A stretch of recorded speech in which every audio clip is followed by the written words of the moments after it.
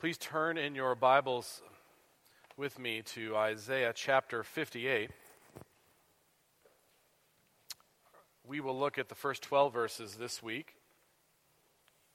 And on the insert, I have the verses I'll read in a moment, just 5 of these verses to begin with. So have your Bible open to Isaiah 58, either your electronic version or your hard copy, or if you need the Pew Bible, they are there for you, page 616, thereabouts, maybe 617. For Isaiah 58. In this passage, God, through the prophet Isaiah, calls out the people of God concerning fake worship. It's surface level at best. It's fake. He exposes it. And this is part of a series of exposures that the prophet is bringing to the people of God. He has brought them through the course of his ministry through some very real clarity about what's happened. The people of God have turned away from their God, and he calls them out on this. He calls the nations out on their sin. But he also promises there's a remedy for this. This is the servant, the faithful servant, unlike unfaithful Israel, the faithful one, the servant himself, Messiah, would pay for their sins. He would take away their eternal punishment. He would even provide for some temporal relief as they sought refuge in him. So the message is clear for those who will hear it, that they need to seek refuge in their saving God through his Messiah. The problem is there is still discipline to be had. Things have gone a long way, and the mass of the nation was still thumbing their nose at God. In fact, we saw last week how they were basically forming alliances with other nations and city-states to try to stay afloat as long as they could, as Babylon was closing in, exile was near. They were even erecting places of worship among the pagan gods. I mean, they were a complete mess spiritually. And so, in the midst of this, they were still offering certain tokens of worship to Jehovah. And one of these tokens was a contrived fast, a fast beyond what the biblical record called for them to do, a fast that they thought God would be leveraged into having to bless them if they did it. And so God sees this act of external worship or devotion, and he speaks to this, and he confronts this. Now, before we go further, and as to how we would apply such a thing, anytime you read in the scripture about insincere worship or fake worship, it should catch our attention, and we think about what we do formally on a Sunday. I mean, it'd be easy to talk just about how we could go through the motions, and that would be fake worship. But this is much worse than that, and it's something we could fall into. God calls us to total worship. I hope we understand that as redeemed people. So the world in its sin has God send a Savior, and Jesus is that Savior, and He saves us by the work on the cross he does for us. We're redeemed as we rest on his finished work. But recognize God's bigger picture is that the world is fallen, it's broken, it's messed up. He saves us so that we might give him proper worship, proper devotion, proper glory. That's the point of salvation, to save us so we could do what we were created to do before sin came, which is glorify God.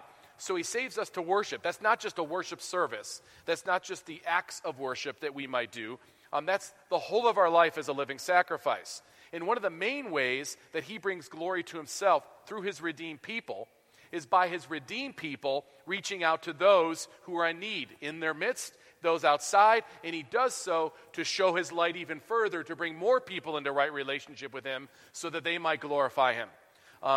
We'll see how this plays out in this text, but I give it as an introduction, and I'll return to it as we close. Here now as I read God's word, this is Isaiah chapter 58. I'm going to read verse 4 down to verse 8 to begin, but we will look at verses 1 through 12.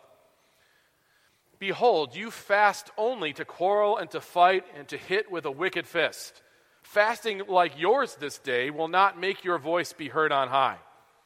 Is such the fast that I choose, a day for a person to humble himself? Is it to bow down his head like a reed and to spread sackcloth and ashes under him? Will you call this a fast, a day acceptable to the Lord?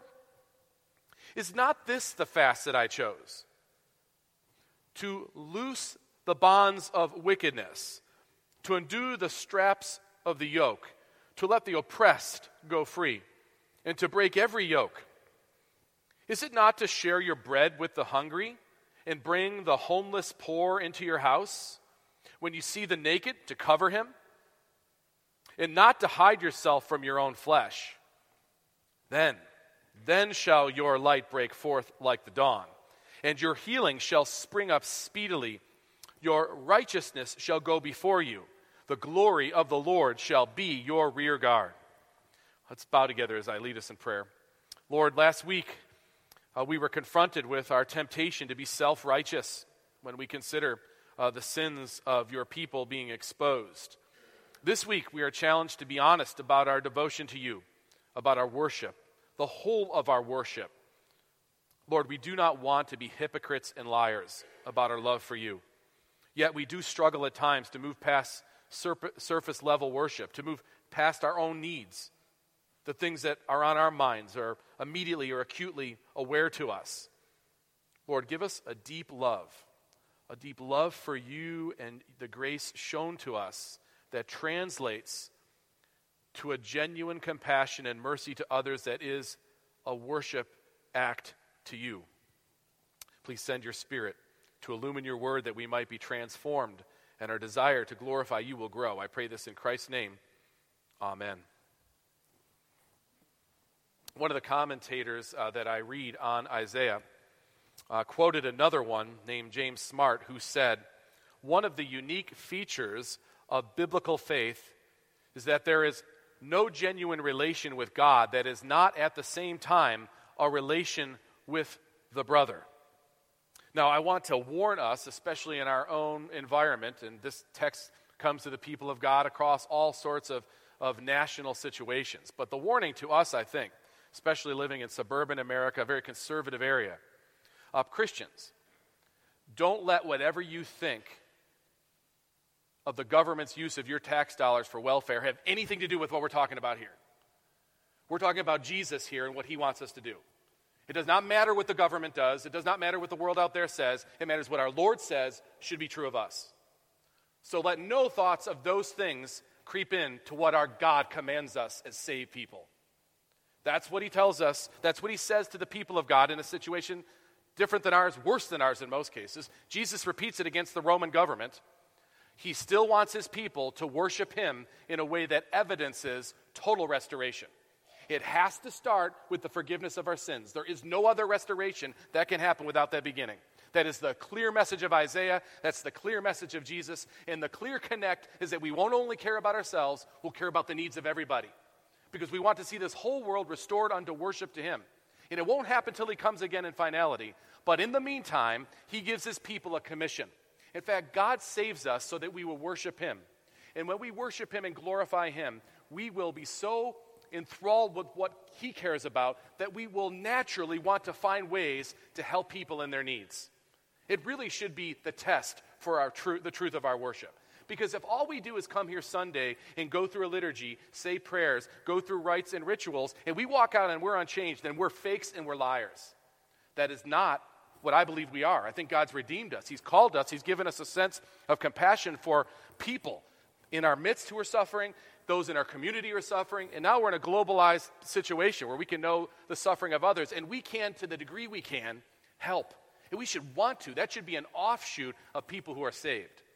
That's what I think the drumbeat of the prophet is, which is really the heart of God for his people to hear. In fact, it's an amazing study when you look at how often Jesus quotes Isaiah. Have you noticed that if you think back on your reading? One of the first times it appears is in the Gospel of Luke chapter 4. Listen to what he says and what Jesus accents. Remember, Jesus has come to lay himself down as a sacrifice. That's the reason for his being. That's the prime driving mission of his earthly ministry. But in so doing, he doesn't leave out the whole of what he is looking to do and accomplish in his ministry. So, he's in the synagogue, and they're reading the scripture.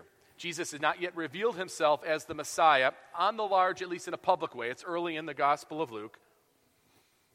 In Luke 4, Jesus went into the synagogue on the Sabbath day. He stood up to read. And the scroll of the prophet Isaiah was given to him. And how dramatic it would be with a big parchment scroll that would be thick.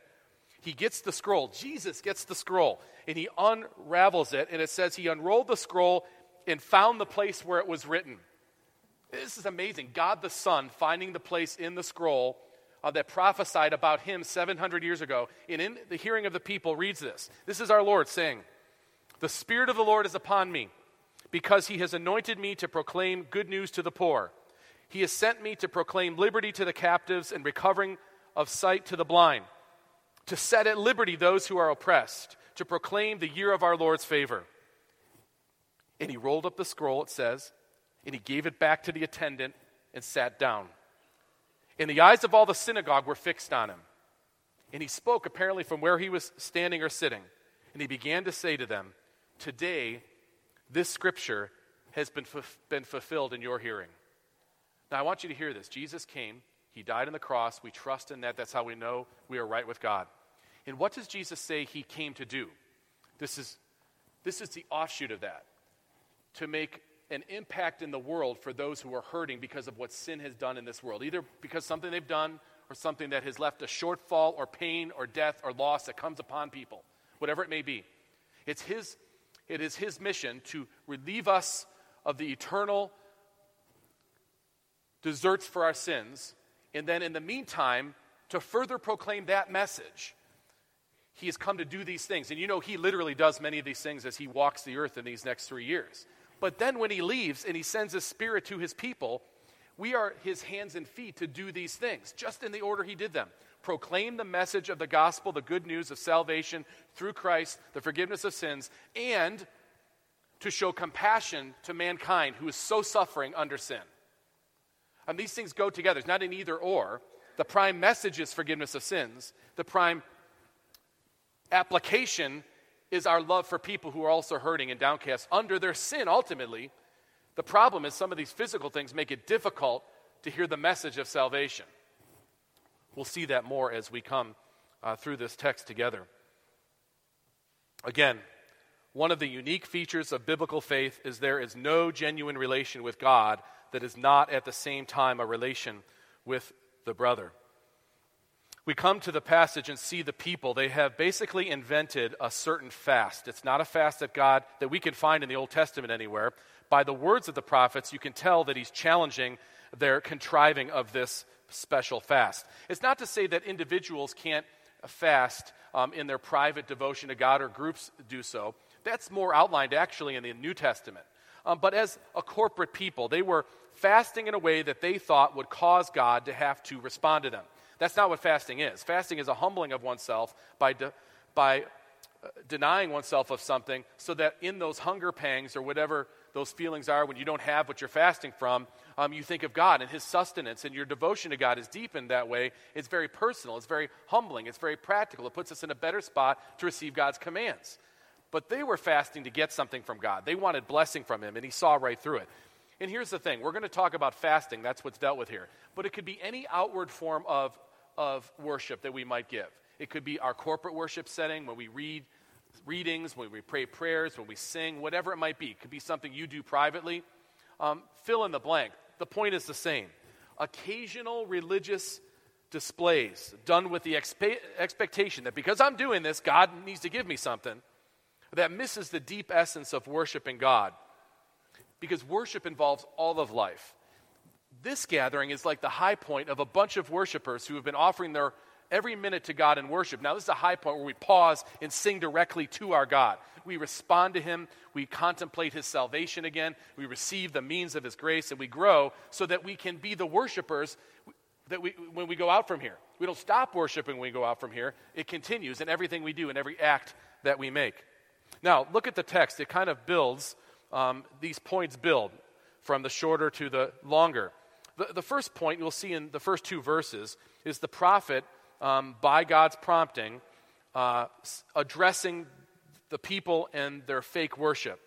And so the first step for us in these first two verses, as we read them, would be to do a heart check, a personal heart check. And I've said a bunch of things already that I hope have been used to make you start thinking personally about your own devotion, because that's what we're talking about, our devotion to God, our worship of God, our ability to glorify God. What are these things? Well, the first step is to do a personal heart check. Where is your devotion? Verse 1 starts, Cry aloud, do not hold back, Isaiah. Lift up your voice like a trumpet. God really wants him to address the people of God with this statement. Lift up your voice like a trumpet. Declare to my people their transgression, to the house of Jacob their sins. So he doesn't want Isaiah on this point especially, because it's about devotion. It's about worship. It's important. I mean, everything's important, but this is really important because it's ultimately, when you worship, you believe something about why you're doing it. And so they were believing the wrong thing. And so he really needed to address this. It was so forming in their life. He describes them this way, with two key words that really give us an understanding of the angle he's coming at. Verse 2, yet they seek me daily, his people that is, and delight to know my ways. And here's the key, as if they were a nation that did righteousness. So he's talking about them doing outward activities that did not reveal an inward reality. Yet they seek me daily and delight to know my ways, as if they were a nation that did righteousness and did not forsake the judgments of their gods. In other words, they are a nation that did unrighteousness and did forsake the judgment of their God. They ask of me righteous judgments. They delight to draw near to God. So he's calling them out on their fakeness. So these first two verses should catch us, and we should, yes, Lord, these are the ways in which I'm not genuine, or these are the ways in which I'm selfish about this, or these are the ways in which I need more of your passion for what you're passionate about. I rest in your salvation, and I want to give my life as a sacrifice and worship to you. Lord, what should I do? What should we do? That's the response we should have when we read this confrontation of the people of God. Where is our true devotion? Well, in the next verses, we find out where their true devotion is. In fact, what we learn from verses 3 down to verse 5 is the true motivation of a worshiper is not revealed by these outward religious acts we're talking about. It's not that they're not important, but there's something more important under the surface. The true motivation of a worshiper is not revealed by any outward display, but rather our actions toward others. So the test for the devotion or the level of our devotion comes from what we do outside of the place. Worship is the high point, we're talking about formal worship, of a congregation or a people who see the whole of their life is under Lord Jesus, under what he commands us to do. That's what tells us about the authenticity of what happens here. Otherwise, it's just a show here. It's really just for us to come in and check in. I mean, I remember going to church for a long time in my life, and that's why I went to church. I felt like I kind of would do whatever during the week to whomever I wanted to, however it was nice or mean or whatever, as long as I went to church every week. And in the church I went in, I did a few other rites and rituals they prescribed. I would be all right with God. That's the approach many people have. But in reality, this gathering here is really the culmination of a life of worship. And it's a checkpoint to get grounded again in the gospel, strengthened again by what we know we've been saved from and to. I mean, that's the point of why we come into this place, is not to get to check off a box so that God doesn't zap me. That's not it at all, but that's the way they were treating God. And so look at verse 3. You can see the people are upset by what Isaiah declares to them. Verse 3. Why have we fasted? Didn't you see it, God? Why have we humbled ourselves and you take no knowledge of it? Wait a minute, God. What are you talking about here? You're saying we're disingenuous. Did you not see what we did? Can you not tell that we're devoted to you, God?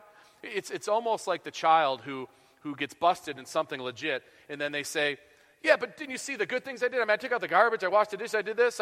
So what if I didn't? I mean, it's kind of that very immature kind of sense of arguing a case. But didn't you see us fast, Lord? But look what God says about their fast.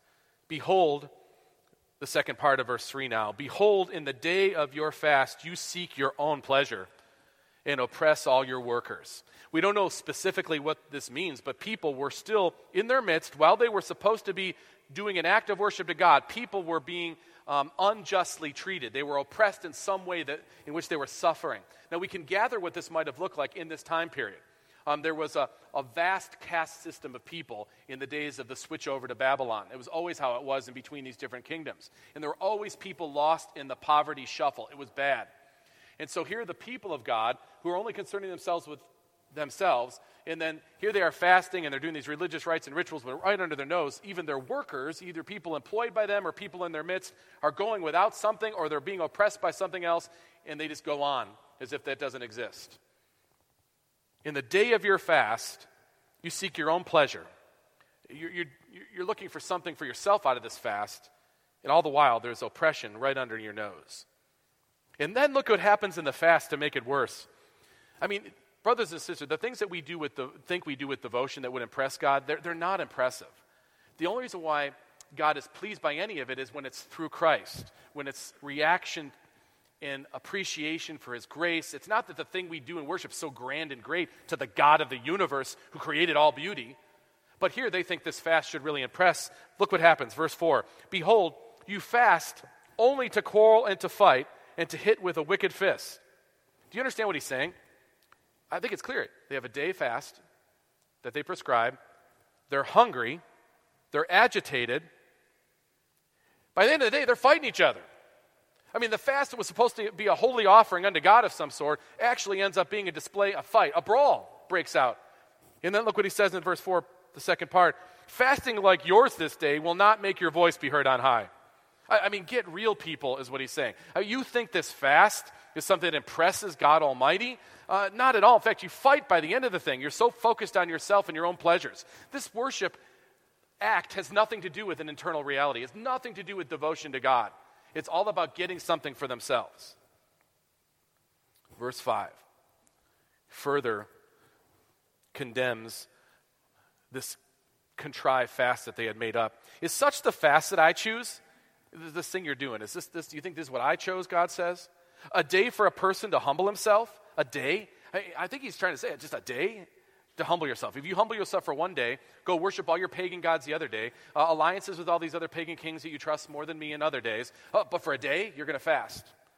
Is such the fast that I choose? A day for a person to humble himself? Is it to bow down his head like a reed and to spread sackcloth and ashes under him? That gives us indication this was a contrived fast. This was not something prescribed by Scripture.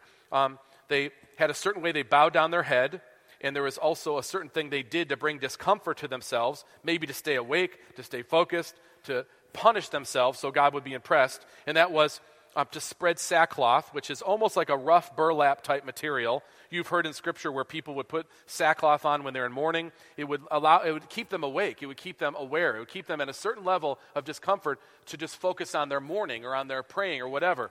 So they laid the sackcloth down, and they did it under ashes, and not soft ashes. It would have been those burned up, almost look like charcoal, sharp-edged little small pieces and pebbles underneath the sackcloth, and they would lay on that for discomfort's sake, almost to self-abase them. It's self-abasement. And God's saying, you think this is a fast that I have prescribed? Will you call this a fast and a day acceptable to the Lord?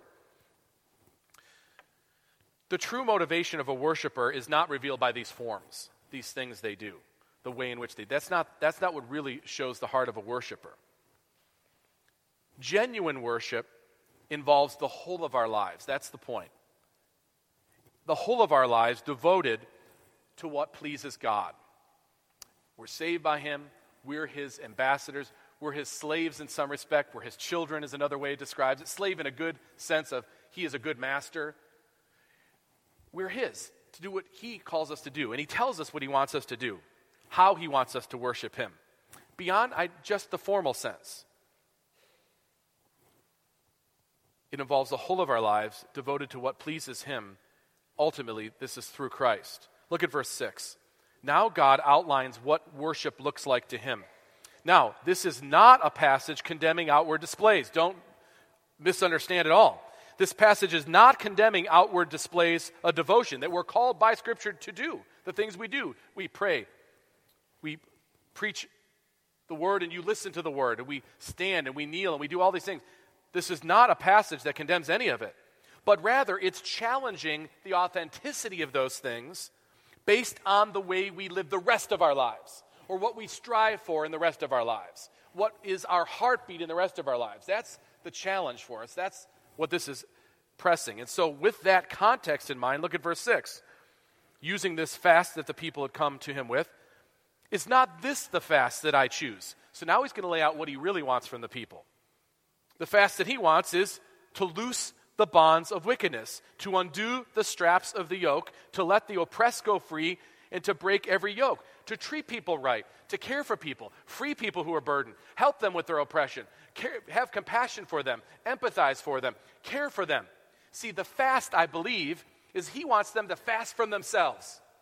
Why don't you for a moment not think about yourself and think about someone suffering? That's the fast I want. I want you to fast from your selfish indulgences, your self-satisfaction, your self-motivation, your self-enriching. I want you to fast from that for a little bit, and I want you to worry about the people that can't take care of themselves, that are struggling under something that has beset them, and they need help. That's what he's saying. That's the kind of fast he wants. Verse 7, is it not to share your bread with the hungry and bring the homeless poor into your house when you see the naked to cover him and not to hide yourself from your own flesh? This is an interesting verse 7. What does it mean, not to hide yourself from your own flesh? And the commentators, they're not split, but there's discussion about what does he mean here? Well, we know at the basic level, the people of God, now going into exile, a lot of transition happening, so people in their own people group would certainly qualify for their own flesh. But normally, flesh is used in the Old Testament to describe something wider, mankind in many cases. Now we know from the New Testament standpoint that the people of God, when there's needs to be met, we should meet them in the body of Christ first, then look to our communities and look outside of them. I think this is the challenge to every person who says they're born again, who says they're God's people, to look at your own flesh, look at humankind and find ways in which we can be used to relieve the suffering of those people. Yes, starting in the household of God, and then working from where God's placed us in community, and then from there. Now, we live in a place that kind of has an illusion. I can tell you, maybe you know of the kinds of needs we have here around our church, and then by members, the diversity of our members, where you reach in your homes, where you know of needs that come up. But there are a lot more needs here than you think. It kind of gets covered over by money and stuff and affluence. But the reality is, on a regular basis, we have people come to the church asking for things that you would think in poor areas they would be asking for, but they can't keep their power on, and they're a subdivision over. I mean, there's need everywhere.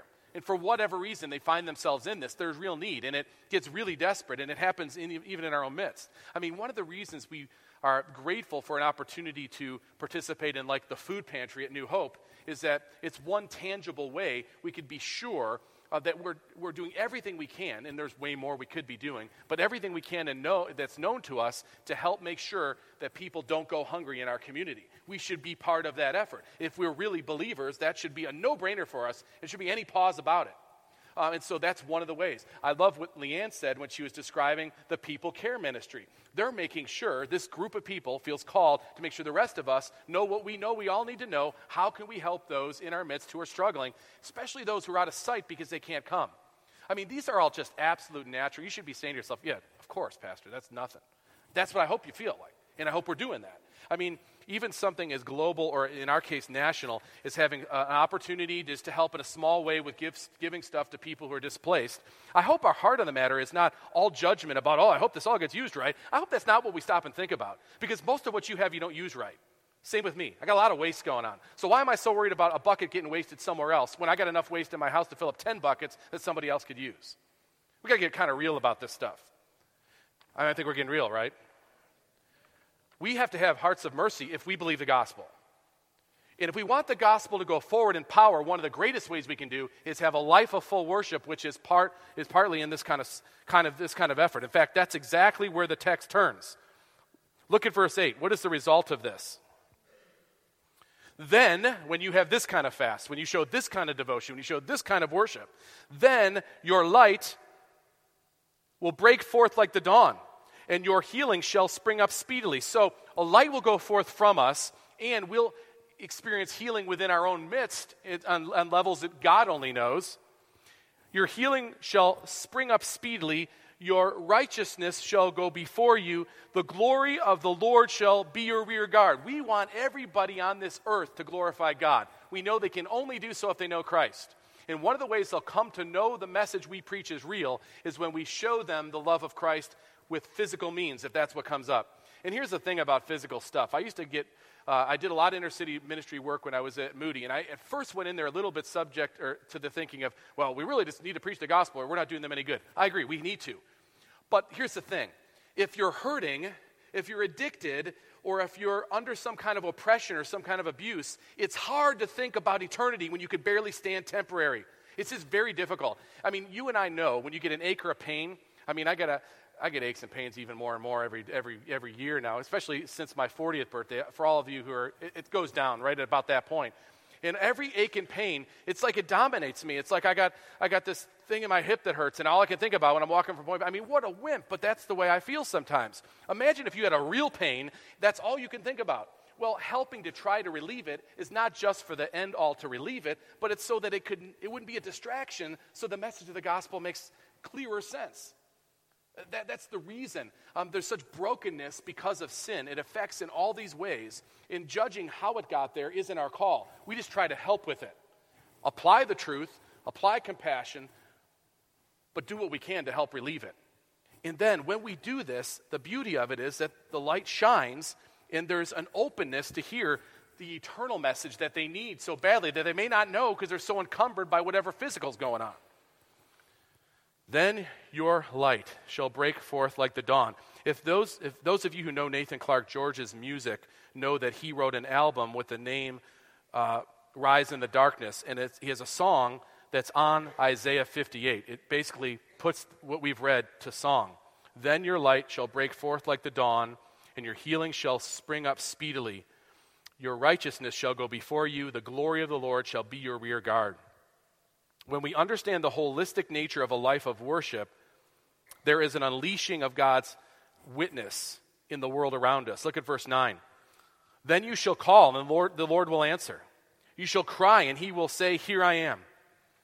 If you take away the yoke from your midst, the pointing of the finger and the speaking wickedness, if you pour yourself out for the hungry and satisfy the desire of the afflicted, then shall your light rise in the darkness, and your gloom be as the noonday.